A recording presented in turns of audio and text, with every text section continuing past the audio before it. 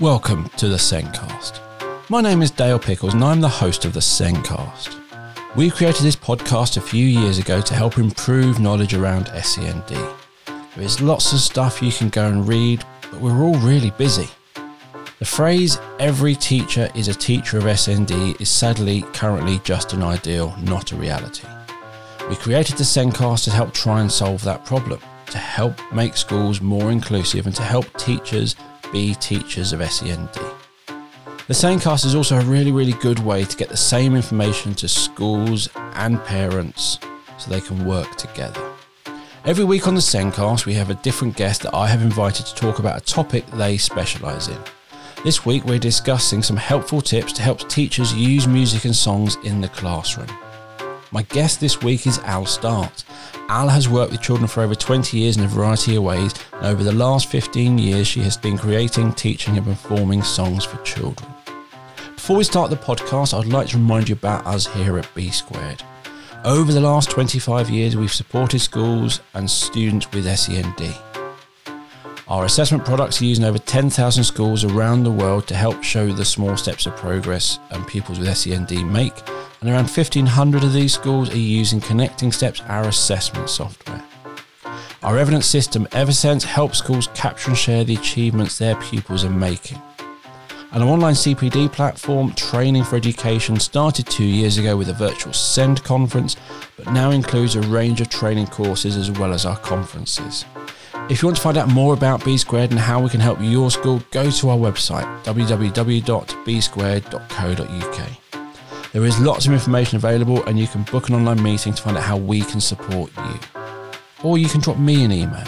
My email address is simply dale@bsquared.co.uk.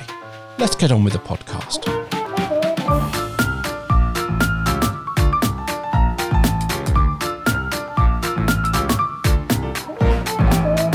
In this week's show, we're discussing some tips to help teachers use music and songs more widely. Joining me today is Al Start with some instruments, possibly. Don't worry, I'm not going to be singing. If there was, I would have had to put some warnings at the beginning, just to give you a warning. Al is a singer-songwriter who specialises in music for children and schools through her company, Go Kid Music. Welcome to the show, Al. Thank you very much. Exciting to be here. Excellent. So I grew up in a time where people thought classrooms should be silent and we didn't do much music in primary at all. Lots of change and schools have embraced music a lot more with children learning a variety of instruments in primary schools. There are lots of benefits to using music, but some teachers might not have the confidence to try. Yes, you got it in a nutshell there. I think everybody thinks back to school days and, you know, I can see people literally their eyes glaze over when they say, oh, what do you do? What's your business? And I say, oh, I'm a children's songwriter. In their minds, they're going, okay, she writes Baa Baa Black Sheep, Kumbaya. They think back to their school days of singing at school and it being either babyish and nursery rhymey or kind of religious and churchy or something, you know. Yeah.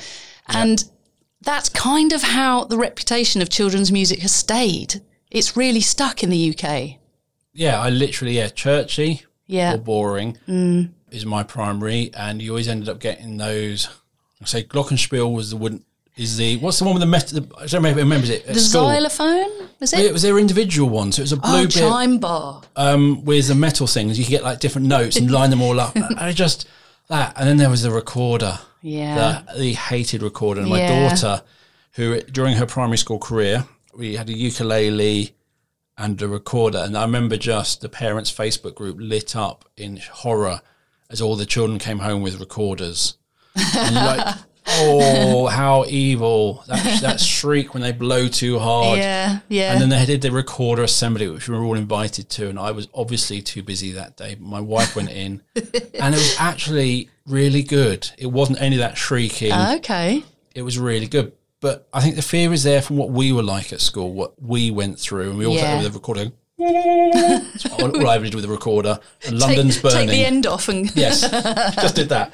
And London's burning. That's the tip of my. That's the end of my recorder career. Well, I'm here to tell you there is an alternative.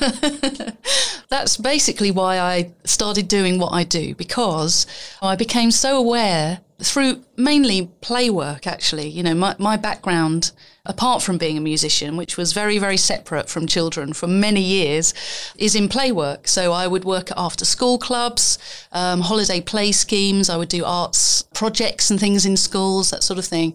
And I just became aware that children's music was pants. I was reading your bio about you doing this. I'm literally going, was she a red coat?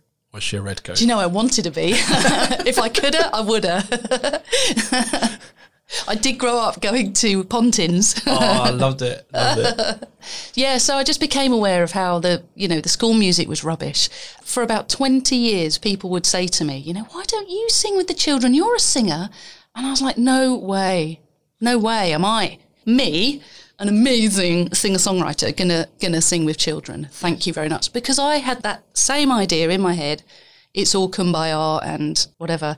So when I was finally really persuaded, I don't know, this might be a common scenario actually, because the head teacher of the primary school that I was doing the after-school club at came to me and said, please, we need help. She said, nobody in our current cohort of teachers is particularly musical. And she said, I walked past a classroom of poor year twos the other day and they were singing a nursery rhyme completely out of tune because the teacher who had taught it them wasn't a very accomplished singer and had sung it flat. So the children copied it and sang it flat back. And that was how they sang. So I was kind of like, on the one hand, yes, I'm a songwriter and that's what I do and my passion is music. And when I was at school, maybe I could have got even further with music had it been really exciting to me. So I really felt like, on the one hand, I want to help, and on the other hand, this sounds hideous. So I kind of haughtily said, well, I will have to write my own song then. I'm not teaching. You didn't want a career as teaching nursery rhymes. That wasn't going to be your highlight. Absolutely not. Your greatest hits. So I said, okay, I'll write a song. And she was like, please teach it to them in singing assembly. We need some help. So I wrote a song just knowing that kids love spooky things. So I thought, okay, all right, I'll write it about a creepy castle. Let's imagine we're creeping through a castle at night. And because at that time I used Makaton and signing anyway, I thought, well, half of them can't read, so there's no point putting the words on a screen. So I'll just teach it to them using sign language. Yeah. So I was absolutely terrified standing up in front of them, even though I did gigs all the time, But I taught it to them in assembly, kind of call and response. I sang them the song first and they got very excited. And then I taught them a line at a time and I used the signing and they absolutely loved it. And I haven't looked back since. That was it. I was blown away by how, the response was so brilliant.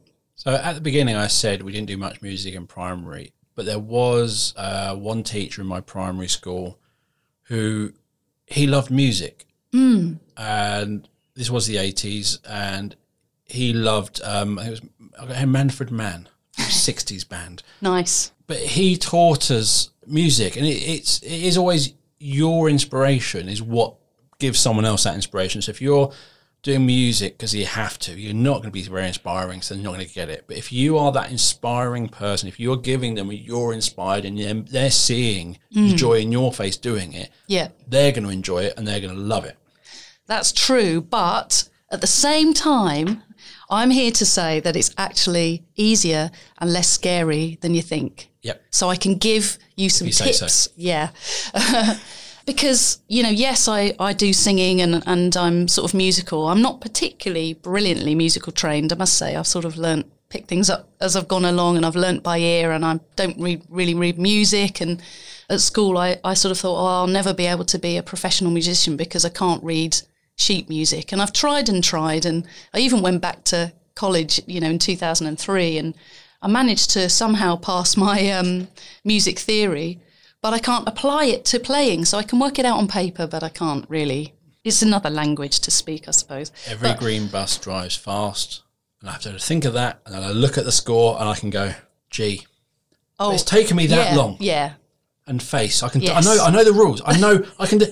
You're the same as me. I cannot. I did piano lessons, and my piano teacher had a thing where my fingers were numbered 1 to 5, and U1 meant jump, not to the next one, or U2 meant jump up. So he gave me something I could play music, and he could write it down in this way, and I learned like Bohemian Rhapsody. I learned some really interesting songs. Wow, amazing. And it got to sheet music, and I was just like, no, it makes no sense. And I did music at GCSEs, and the time, it would like take me an hour to write my composition out in this. Right, yeah. Oh, yeah. Hated it. I think that is what teachers face. You know, they've got a busy day, they've got to cram in all of their sort of key teaching and topics and all of that stuff. And the last thing they need is something that's going to take them half an hour to try and work out, you know, can they read this piece of music? I'm not musically trained. I'm probably not the most confident singer. Do you know what? I'll leave that to someone else, you know. I don't know. I've sort of made it a bit of a mission, really, to kind of share with people that actually it's a lot easier than you think and the results are amazing. So it really is worth putting music, especially if you're working with children in a mixed ability class, and who isn't? Yep. Who isn't, you know? And it absolutely levels the playing field so much more, I think, than anything else I've come across. And I think if you can apply some really simple sort of music just throughout your day, whatever subject you're doing, you can re-engage children if they're sort of floating off and staring out of the window. You can snap them back into focus. Or if your class is a little bit sluggish, you can kind of wake them up a bit. If they're bouncing off the walls, you can use it to calm them down. And really easily, you can actually even make up your own songs to get them to do things. Yeah. And I imagine half of the people listening today will probably think, we already do that. But I've got some really handy tips if you haven't tried that yet. So for those who may be going, singing is not that important. On a previous podcast, I think it might have been with Wendy Lee or it was Ang Howard Welsh, cannot quite remember which one. We were talking about, so you got phonic reading and you're learning things. What learning those nursery rhymes, didn't realise it gives you a rhythm of how you say the words. Yeah. So twinkle, twinkle, little star, little, you're learning how those phonetic sounds, the rhythm of that. So you're reading words. And I didn't realise how important these nursery rhymes and singing can be. Yeah. Because you have a rhythm in the song and you've got to make the word fit that rhythm. Yes. So you learn how to say it that bit faster and that bit slower. And that helps the language development. Exactly. Which is why, you know, when children are young and before they start school, I think as parents, we're great at singing to our babies and our little toddlers. And there's lots of music in very young children's lives. Yeah. I think it's fantastic. And these days there's so many great classes that you can take your children to. There's sing and sign classes and music and movement and all kinds of things. In the UK, we're really good at that. We've got great at filling our young children's lives with music. And then sometimes, not always, not in all schools, but sometimes they get to school and they've grown out of nursery rhymes and it kind of stops. Yeah. Why does it stop? Don't know. I haven't got time for that. We haven't got time to do this singing stuff. But again, previous podcast, we had Dr. Susie Nyman, who does multi-sensory teaching. And if you're reading stuff in a book, it's quite boring. And she does this thing where she had, I think on a shower curtain, she drew out a heart. And she got her 16, 17-year-old students to walk through the heart and tell them about different things. So as they walk through it, it helped them learn. Yeah. And she does songs and things like that because it helps you using more part of it, more of your senses, and it does help. So it's helping the language. It's helping people retain information as well. And it helps them, their imagination as well. Yeah. So there are lots of benefits. Don't just dismiss it as it's just singing. Absolutely. Which I also partly did. And over the last few years, I've reflected more about my children's experiences as it's confidence boosting, it's a social thing, there's lots of benefits to it. Yeah, it really is. It really is. When I talk to people about what I do, and I did a business course a little while ago, it's like an entrepreneur accelerator. And I looked at those. Yeah, it was great. It was amazing. I mean, it's opened my eyes to, you know, how to be creative and make what you love as a passion into, you know, business more. Of course, when I spoke to all these grown-ups about children's music, again, you know, the eyes glazed over. But I said to them, probably, you know, if we were in a room of 50 people, probably maybe 10 people could speak French very well. But I bet you all of us could sing Frère Jacques from beginning to end. I can't. No? No. Dale, you're blowing my theory here. I know that phrase. Frère Jacques. That's it. Jacques. Is it just that word? Dormez-vous, Most people can sing that. They remember it from their childhood. Okay, Dale is the exception. Okay. Instead, I learned Elvis's Wooden Heart in German. Okay. And it's in my head. But can you speak German? Slightly. But you can sing the song, right? Kleine Wiederkoch, Wiederkoch, kleine Einmeinspaß, ein dir. I said I was going to sing. Go. Sorry, everybody. I sang. Sorry. And I said, you will, Dale, you will. Sorry, everyone. But yeah, that is in my head. Yeah. And that was that teacher who showed me. I've no idea why we did that song. But 30 odd years later, it's still in there. Exactly. That is the power of singing. And that was songs. a useless thing to learn because it's an Elvis song, which I'm not a fan of, and it's in German, which I don't go to Germany that often or speak to German people. So generally, I'm never going to romance someone in German. That's a whole different thing. Sorry if I've offended you there. But if that was something useful or interesting, yes, then I've retained that information. Yeah, what a learning tool you've got, right? Random segue, linked, but I don't know if you see on the internet, the alphabet is only in an order so we can learn it. Oh, really? Okay. It doesn't need to be in any order, does it? I guess not. Only reason it's in any order is so we can learn it. And we know the song. A, B, C, D, E. That's the only reason you write it in that order is to learn it. Once you've learnt it, it can be in any order you want. But we've learnt it in that way. And when you go, you go back to it. But the alphabet doesn't need to be in an order for any reason. Good point. But we have all learnt it with the Twinkle, Twinkle, Little Star song, which you often realise later on, it's the same song. I know, I only realised that recently. How lazy. But we all learn it. You go, what letter is it? And you go, you sing the song in your head. Yeah. It's been in your head for however many years. It can be but it's there. And again, that song helped you learn it. Yeah. So absolutely. The songs, as much as a non-singer, non-music person, I love music, don't create it. But it is there and it helps. It helps children learn. It really does. It really does. And not only helps them learn, it helps them emotionally. It helps their well-being. It creates like a sensory break. Yep. You know, if things are getting a little bit too focused and some of your students, are kind of starting to feel a bit stressed, it gives everybody a bit of a breathing space, a bit of a break. So we've talked about lots of benefits. We have. Now, some people only sing in front of others if alcohol is involved. Okay. Not great for the school day. That's not ideal, is it? So what are some tips? Everyone's in a different place. There are those who, like me, will sing in karaoke. That's as far as it goes. Or sing alone in the car. Yeah. Sing in front of other people. Yeah. Quite scary. Yeah. Part of me, there's two things, and I'll come to one of them in another podcast we're going to do with you later on. Okay. Do we have to create our own songs? Let's start with that one. You don't have to create your own songs. There are a million gazillion songs out there. It's sometimes hard to find them. So looking for songs, I think, was something that teachers said to me. Like I was saying, after I'd written the song and I taught it to the children, they wanted another song. I started writing more. I started building up this kind of collection of children's songs, just kind of organically. And the teacher would say, God, I can't bear singing London's Burning for a moment longer. Could you write us a song for September, for the Great Fire of London? And so I wrote Dale's rocking, by the way. You give me for the tape. For the benefit of the tape, Dale is rocking in his chair.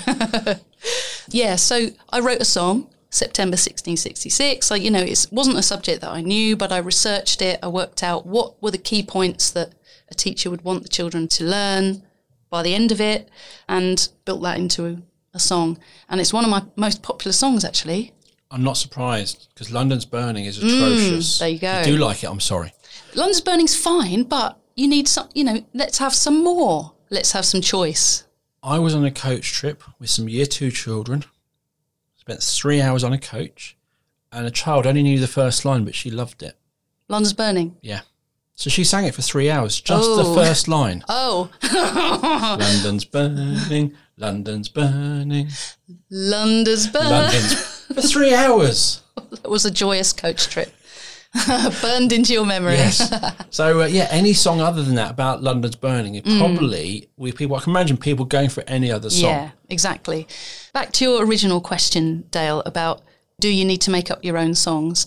You don't need to make up your own songs. There are lots out there. And also, which I would love to talk to you about in another podcast, is you can make up your own songs, and I can show you how. Yep. You can do exactly what I do. So I will talk to you about that another day. For example, let's say your topic is the Great Fire of London. Yep. For example, and someone lovely has written a song for that. Oh, that's me. I've written it. So, for example, you can find resources online. I've got a signing video, which will go on your whiteboard, and the audio will play, and I will show the signs and sing the song, and it's got the subtitles underneath it. So the first thing is the teacher doesn't have to be the solo singer. Yep. Which is great, because I wanted to sort of put things together that would help teachers feel more confident. And obviously, if you've got a piece of music that's your backing track or something, but you have to sing the song, that is nerve-wracking. It was nerve-wracking for me, and I was even quite a seasoned performer at that point. And children are the harshest of audiences, I can tell you. They will look so bored if they're bored, and they will really tell you if it's no good. Yeah, so you could use something like that. So there are lots of resources out there. You know, if you're looking for a topic song, you can even look on YouTube, find yourself a song that you like, and then you can play that and sing along with that. But the main thing is to think, right, the reason for singing this song is not for me to look like I'm a great singer. It's to get the children to sing. Yep. So in your head, you've got to switch the focus from yourself, even if you're feeling nervous, and think, well, it doesn't matter. It doesn't matter if I'm not a great singer. And I think we know as teachers, we know that children love nothing more than being better at something than you. And as parents as well, we know that, don't they? They love to get one up, and they love to, tell you that's a little bit rubbish. So you can kind of, have a little humility in it and just say to the children, let's learn this song together. Let's do it together. Also, if there is someone who's good, who maybe could pick that song really well, they can then stand up front and show off. Absolutely. Which then gets you out the limelight as well. And then get rid of the video and use the backing track. Yes. Or learn the chords, So the first thing is that adults just take the pressure off yourself and think, right, this is just something I'm teaching, the same as I do every day. I'm just going to teach this song. And for the children, the main thing is that they are enjoying it and having fun. So don't suddenly feel like you've got to, make sure that they're sitting sitting up straight is good, but you're not having to teach singing technique at this point. It's just about fun and joining in and trying it. I do have some ideas for kind of warm-ups. I've been along to training, like music kind of teacher training sessions, and they've done sort of ha ha ha and lots of breathing and that sort of thing. And for children, I think they need something fun. They need to be tricked into doing a little warm up. I can imagine a class of children trying to do that warming, everyone just shriek at some point, or to be louder. Exactly. It's going to put everyone off. Sometimes you don't really have time for a warm up and it doesn't matter. But if you're going to be doing some singing, if you're going to be asking the children to focus on learning this song for your topic for an hour or whatever, then it's a really good idea to do a little warm up, maybe a listening activity, something like probably our listener knows, don't clap this one back. Yep. So you can do a bit of clapping. Clap some rhythms, get them to clap back. So you're trying to get the children first in the zone of listening first and then copying. So it's that call and response training, which children are pretty much programmed sort of into that anyway, but get them to lock into that. So get them some rhythms, get the points out. If you don't clap, if you're listening and you don't clap this one back and you don't clap it back, then you get 100 points. So I always give out loads of points. Points mean nothing, but they love them. Yes. So it gets them right in there. So some listening games. Warm-ups, I would say, imaginary games where, for example, you've got a little person on your hand and you make the person jump, and as they jump, whoop, whoop, whoop, and you make your voice go up and down, and they can do somersaults, woo, and down. So you are encouraging them just to be noisy. Make noises, be sound effect. Go up and down in a lift. They're going up in a rocket. Get them doing the rocket. Do some aeroplanes, that sort of thing. Can they do the sound effects? Just stretching their voices a little bit is fine for a little warm-up. Yeah, completely some fun stuff. unstructured. Yeah. Go as loud as you want. Yeah. Stay in your own areas. Don't annoy the person next to you. And I've got a little handout that I can share if anyone's interested in the warm-ups. I've kind of written them out in a little PDF. So rather than me trying to explain them now, I was sitting there going, please don't ask me to do the clapping. Yeah. I can do rhythm, but we won't do that now. No. So a little bit of a warm-up. Keep the focus on the children and just learn a bit at a time. So I would say if you're trying to get them to learn a new song, play the whole song first. So let them watch, if you have a teaching video or you're playing a piece of music, let them listen, just sit and listen to the whole entire song first, because that really goes in. And generally songs will have repeating parts like a chorus. Yeah. And by the end of the song, even with just one play, you'll probably see some children in your class already starting to pick up and sing along to the chorus anyway, and in repeated parts. So that's really good. So then they know what the structure of the song is, where it's going, what it's about. They've kind of got that in their mind as their finished kind of goal. Yeah. I do like that idea of using the video, because I think for teachers and for me, standing up and trying to teach something for children, if you're a little bit unsure, that is probably going to be written on your face. So you won't be singing and smiling and having fun because you're a bit unsure. Yeah. If you've got someone who they're really paying attention, you can sing along as well, because they're not really focusing on me, they're watching them, which for me personally would make me a lot happier, and I'd happily sing along because I can be slightly quiet in the video. Yeah. But it looks like I'm singing. So I think having that video, I think is a really good idea. Yeah. And as the teacher, you're the one in control. You're pressing play and pause and stop. And did you see that? Let's rewind this little bit. I'd also suggest teaching the song line at a time. So once you've played the whole song, talk to the children. Is there any bits you didn't understand? Do you know what it's about? Have a little chat about it. Shall we learn the first bit? I would say start with the chorus. So start with the bit that's repeated, because they've probably already half got that. Get your, whether you're listening to audio or you've got it on your whiteboard, get to that place where it's the chorus and play through the chorus, and then go back and teach them it line at a time. So play a line, pause it, and they sing it back. And then play the next line, they sing it back. And if they're learning with signs as well, get them to try the signs at the same time. And there's something amazing that happens when children sign and sing.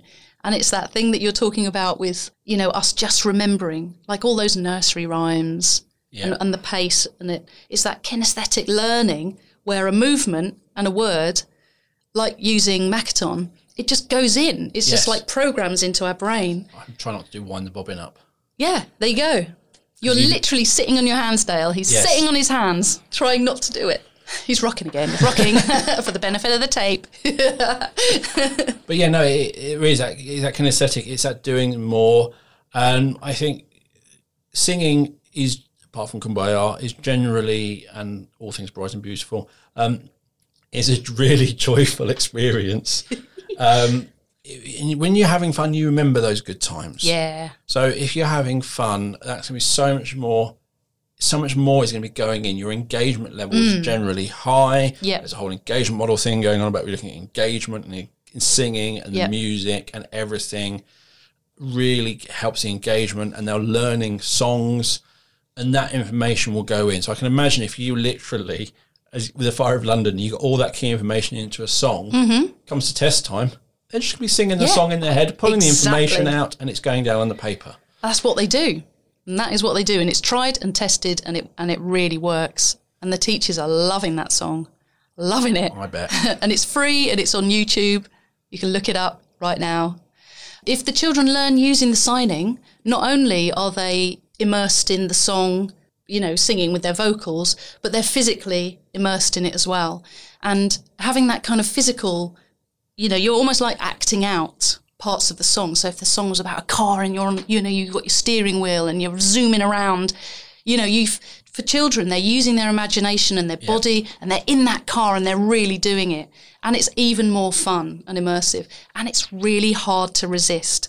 And another top tip is, starting maybe simple with songs that have got sound effects in. So like with driving, making the noises, beep, beep on the horn, things like that. Even songs about animals. I mean, good old MacDonald's Farm. doing the sign of the animal, maybe, as well as the noise, is another way to, it's kind of a little bit irresistible to join in. Sometimes people say, we've got some reluctant singers. Historically, teachers have said that boys are less likely to sing than girls. And I think that's all about the material, which is why I really wanted to write songs that were great for girls and boys. Because at school, it's hard to find a song that's got appropriate lyrics anyway. Yeah. And often, I think teachers sort of lean towards something that's a bit peace and love and light and harmony and kindness, and that's all great. But sometimes it's a bit girly. Yeah. It's just a bit sort of fairies and hearts, and boys sometimes don't want to sing about that, and sometimes girls don't want to sing about that too, let's face it. So I think, picking your material carefully and picking a song that the girls are going to like it, the boys are going to like it. You're not asking them to sing words that don't connect with them. It's not like, I love this and I love you and la la la. And, they don't, they're going, I don't want to sing that, know. I can imagine, a lot of things. And also, I think a lot of the schools, you often go to the hymns or things like that. Sure. Which, again, there's no energy in them, a lot of them.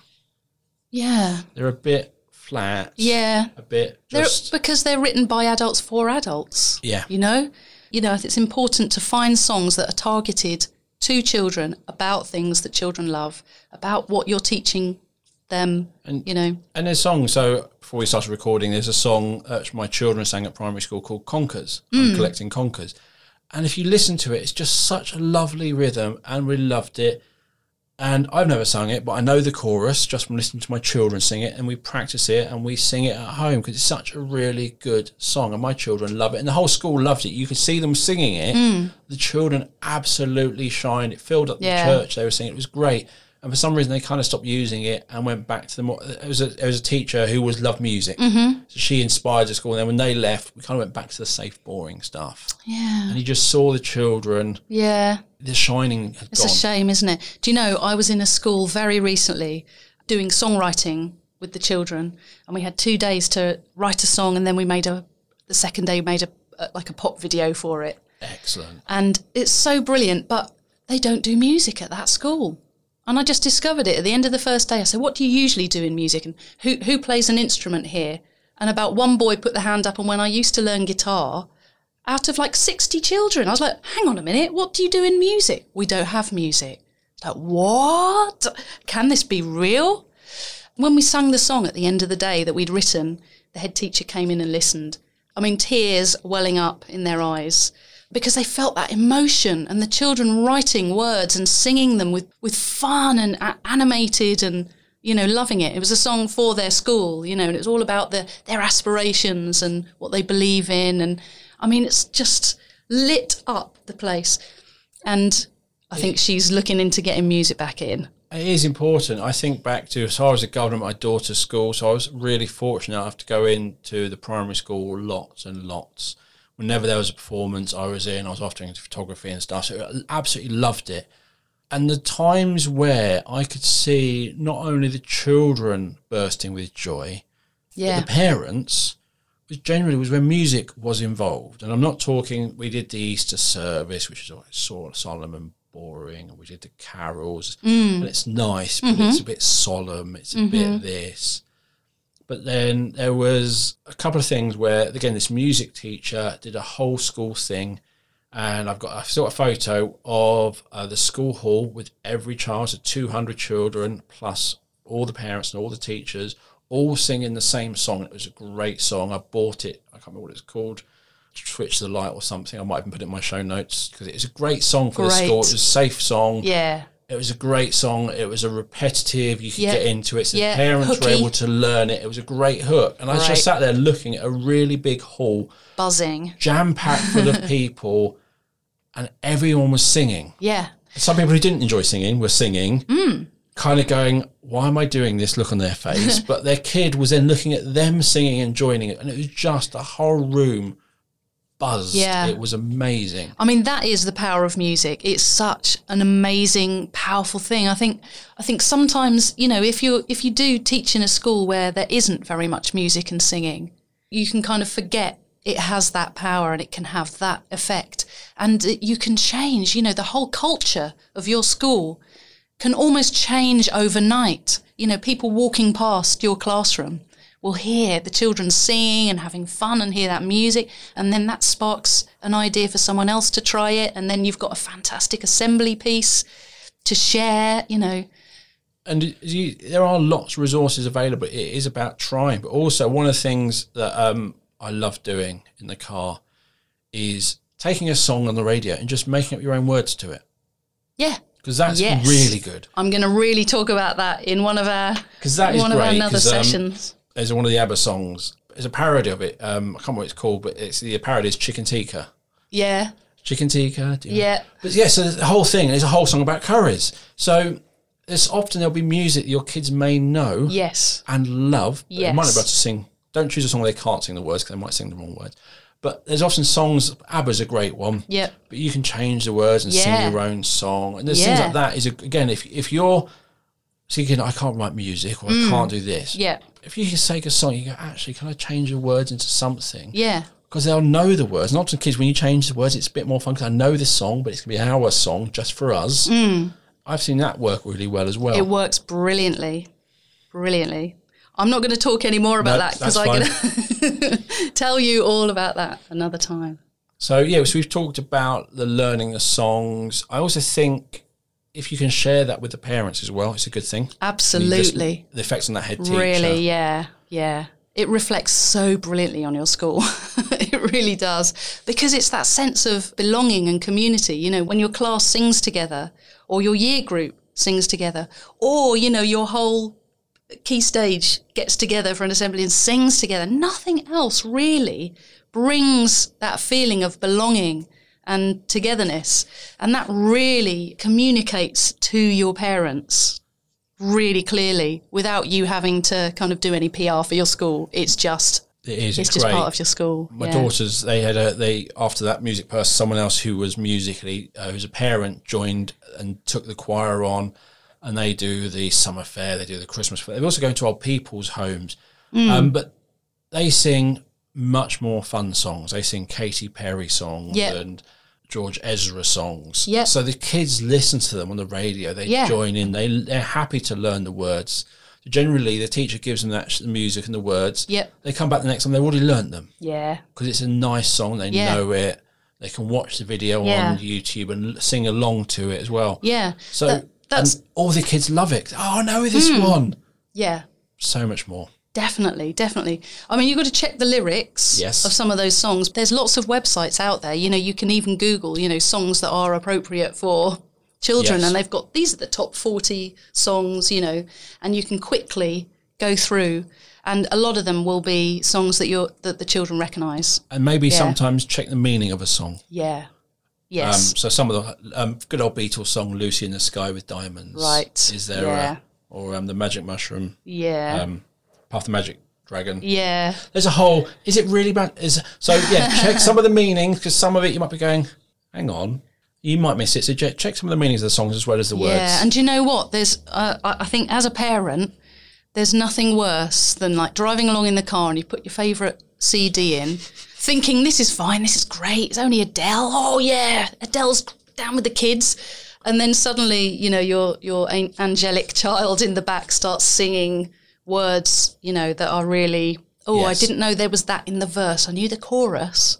But actually, when you listen to the words of which is another reason that I wanted to get into writing songs for children, is because there's so many amazing songs out there. We're so lucky as adults, particularly in the UK. We've got an amazing music industry here. Yeah. I don't know how, because there's not very good music at school, but somehow along the way, our young people form bands and against the odds make amazing music and have done for years and years. So we've got this kind of culture as adults, but it's all about adult concepts. And even if the songs, don't have any inappropriate actual words, or they're not blatantly sexist or something, they are about concepts, about love and relationships and just adult stuff. And I really wanted to write for children about things that they can really relate to. Primary school age children, not babies, sorry, babies, I don't do any songs for you guys. You are well catered for, with your nursery rhymes and your sing and sign classes. I think people forget that children are children and it's not until they're perhaps 10, 11, maybe even later that they start getting into discovering their own taste in music. And I wanted to write songs that bridge the gap between nursery rhymes and like rap or nursery rhymes and rock. Okay, so that's quite interesting. So what sort of themes do you use for those primary age children? Well, I started with things, as a play worker, I knew that children really loved. So like creepy things and, kind of like slimy, slightly silly things, lots of animal stuff, that sort of thing. I kind of started on that. And then as I started learning more about school topics, I would pick topics like geography or the world, so by the end of this song, you'll know all the 7 continents. But it's a song that sounds like Fleetwood Mac, and it's cool. A great sort of it's a great folk rock kind of song. Things like the idea of stuff growing, those sorts of topics. I mean, history topics are brilliant. Write a song about like Henry VIII, but in a really kind of tongue-in-cheek way. Yeah. I mean, like Horrible Histories do it really well, don't they? Yes. I mean, I actually discovered Horrible Histories after I'd already been writing children's songs for a while because my child got to the age of finding that on TV. And they're just brilliant, and everyone loves Horrible History songs because they're yucky, they're horrible. They don't kind of mince their words, do they? No. Some of them are quite grim. They are, but horrible. The children will remember it. They love them. And they're learning something as well, and it's factual, but it's finding that angle. And as a songwriter, that's so brilliant, to have this kind of endless opportunity of subjects to write for, but put an angle on it, make it a little bit different or a bit more exciting. I mean, my latest album, for example, is called Robot, and it's got much more of a thinking about the planet. Children are much more aware of the whole kind of climate thing. There's quite a lot of worry, I think, amongst children now because so much of what's on the news and, the images are all like, oh, my God, we've wrecked it. We've wrecked our planet, and it's hopeless. And we really don't want our kids growing up with this fear over them that we're doomed. So I want to write songs that have got a positive spin. It's like, well, okay, there's this issue. What are you going to do about it? What can we do about it? Because if we don't do anything about it, it's not going to be good. No. I try and kind of look at things, but I don't want to scare children, but let's be real. And they're the ones who are going to really, feel passion about all these different, subjects and things that they're going to discover as they grow up and want to do something about it. And it's like encouraging that. And the reason I'm asking is I was thinking about my children. We had the whole nursery rhymed and my first album and all that sort of stuff. Yeah. And then I think the primary years, we just spent 5, 6, 7, 8 years on Disney albums. Yeah. Because they're safe. They're the films they've watched. So yes. Generally we spent 8 years because the radio, some of the various, they might not say the words, but it's really obvious when they cut, they go, and then you literally going, I know exactly which word. You haven't said the word, but you know what word was said, so the kids will pick it up. Yeah, and it's all about relationships, and it's sexual relationships, and it's basically so people need to write some different subjects on the radio. So we weren't ready for that. No. So I think we lived with Disney for quite a while, and then. There's some great Disney songs, though, aren't there? Amazing. They're getting better and better and better. They are. But there's room for more, and it's very American. It is, and that's the thing. So when your children watch TV and sing that, and your children start having an American accent, you're like, we need to change. Yeah, we need to change. Yeah. And the other group, which is a group, as a family we loved, is a group called Pentatonics. Okay. I don't know if you know them. Yeah. A cappella group. Nice. So they do lots of covers, but they also write their own stuff. Yeah. And they are amazing to listen to. Have you listened to They Might Be Giants? Yes. They do some great children's albums in their own style, and it's very sort of edgy indie, which is nice. It's quite American. It's quite sort of like indie rock. What is They Might Be Giants? What do I know? What's their big song? It's on the tip of my tongue. Yes. Birdhouse in Your Soul. Love that song. Yeah. That's the thing. You literally say Birdhouse in Your Soul, and I've got the whole song in my head. Brilliant. So if you need me to learn something, if you stick it in a song, it's going to go in my head. Or stick it in an advert, because they also go in, because they're music as well. Yeah, they know. Advertisers know. So I think primary is the age where you kind of want them to move out of that children-y Disney era, but where to that's safe. Yeah, and that makes sense. And I want to write songs where children are singing about a pound, a £5 note. I don't want them all singing about dollars. I want them, I want to talk about the pavement, cracks in the pavement, not the sidewalk. Yeah. I'm talking about sweets, not candy, rubbish, not trash. I've got nothing against American culture, but I think our children grow up. I mean, my daughter, just refers to things around the place as they're American. Now, she even said diaper the other day. She was like, oh, that kid's got a diaper. So I was like, hang on, rewind. That is a wake-up call when your child turns American. It's like, no, just no. Yeah. No, we're not going there. Exactly. No TV now, no music, nothing. Yeah. I think, our culture in our country, or our different cultures, the fact that it's so varied and different. Our children play in different places. We talk about playgrounds, and just the language that we use here. I think children need to be singing songs about that. Songs about being on the swings, being in the park, climbing trees, being on their scooter. Using words that they're really familiar with. Kids can listen to the songs and think, I can identify with that. I've got a scooter. I love that, or I've got a tree I climb at the park. Probably the first song which I heard, which made me sit there and think of this is a song for children, was My Dad Drives a JCB. Oh, yeah. I knew them. Claim to fame. We used to sing at open mic nights together. It's a great song. It's such a lovely melody. Oh, it's lovely. Lovely song. And I literally went, I could really imagine singing this in school. Yeah. It's just lovely, isn't it? It's a lovely. There's a few songs out there which I sit there and are lovely. But again, there was a song I wasn't expecting that. Goes through the life of someone, and they meet and they stay over and you go, okay, I can't now sing that at school, can we? But there's something in the song, it's a lovely song, but there'll be something in it you go, yeah, can't use that. Yeah. Yeah. You need a children's songwriter. You need a children's songwriter. Maybe a website with lots of stuff on. Yeah, maybe. So we've talked for quite a while. We have. And what I've liked about what you've talked about is the sign language as well. So Makaton. Yes. I think that's a big thing, and we're going to record a podcast all about that later, which will be available later on. But inclusive and the levelling the playing field as well. It's really important.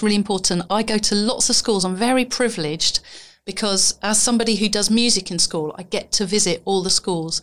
And I think for a lot of teachers and support staff, you work in your school, you stay there for a long time, and that becomes your idea of what a school is like. And if perhaps you haven't worked in many other schools, then you don't really have an idea in your mind that it can be different. Yeah.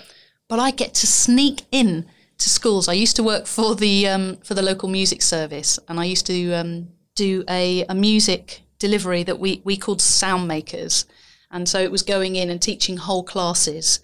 And I would go to every school in our area, do an hour's lesson, teach the whole class, djembe and keyboards and guitars, and sing a song and write a song, and then go to the next one.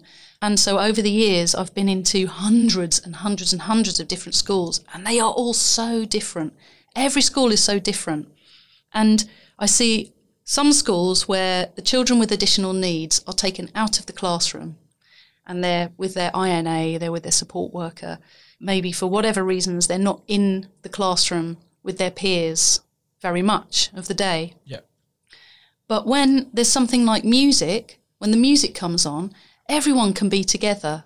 Everyone can be in that room together, accessing it all in their different ways. It's not like I'm good at writing, so I can do this lesson.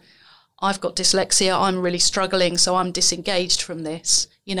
When you're singing, it's like you just join in on it in your own way. And even if you're just in the room, listening, participating by just being there and hearing it, and like you were describing about being in that hall with your children, all the children's parents as well, even the people who weren't singing and joining in were picking up on that feeling.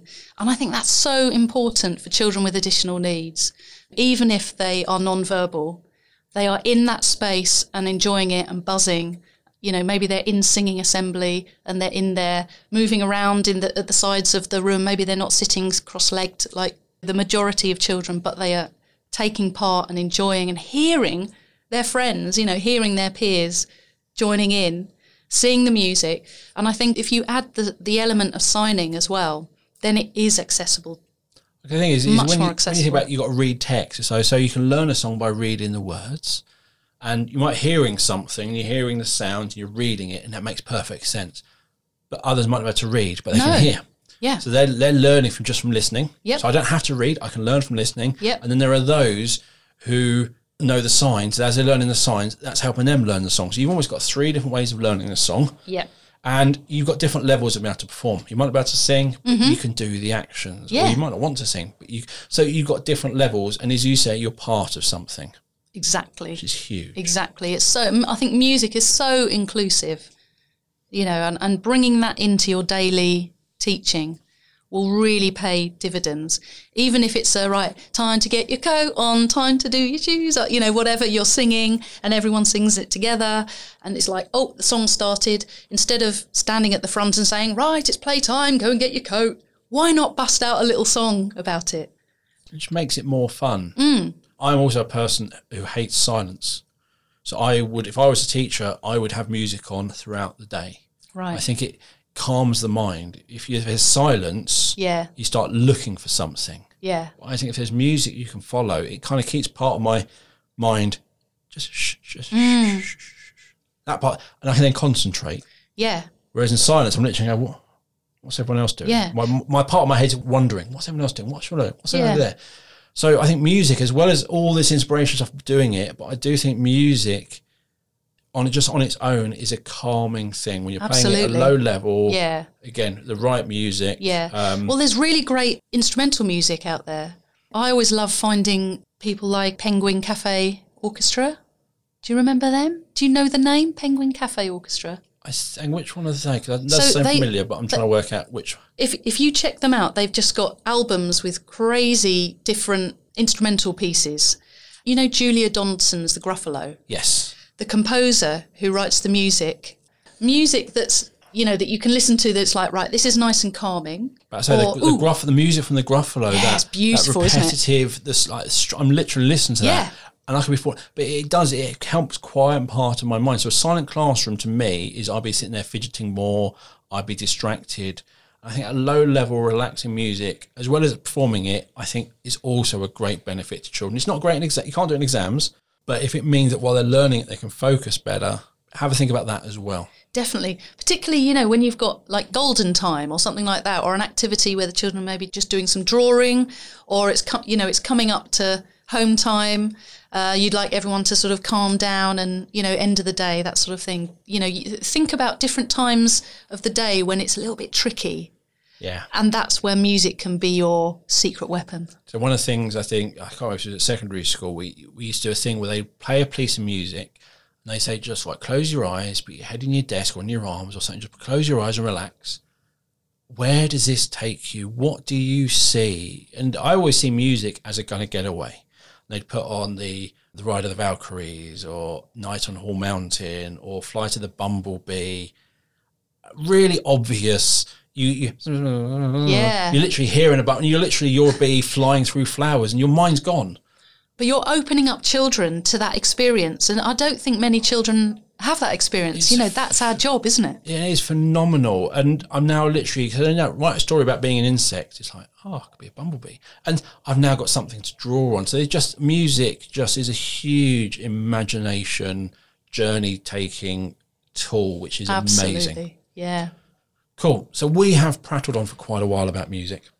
I might dig out that Conkers song I mentioned earlier and have a listen to that after I need to hear that for sure. So thank you for coming on today. I really enjoyed this podcast. It is a pleasure. So exciting to be here. Excellent. So Al was going to give me a PDF with some tips for singing with children and a couple of links for our show notes, including a link to her website with lots of great resources on and another website called Sing Up. I'll be putting these links in the show notes along with Al's contact details so you can find out more about her company, Go Kid Music. Yes. I should have just looked at your T-shirt. It's written on there. Look at my show notes. It's on her T-shirt, of course. And you can find the show notes on our website, which is www.thesendcast.com. So thank you for listening to the show. If you haven't subscribed already, please subscribe. You can find links to subscribe across the different podcast platforms on our website. Please follow us on social media. On Twitter, we are at Sendcast. On Facebook, we are the Sendcast. And on Instagram, the Sendcast. And please use social media to share the Sendcast with others. And before I go, I'd just like to remind you to check out what we do here at B Squared. As well as this podcast, we have our online CPD platform, Training for Education.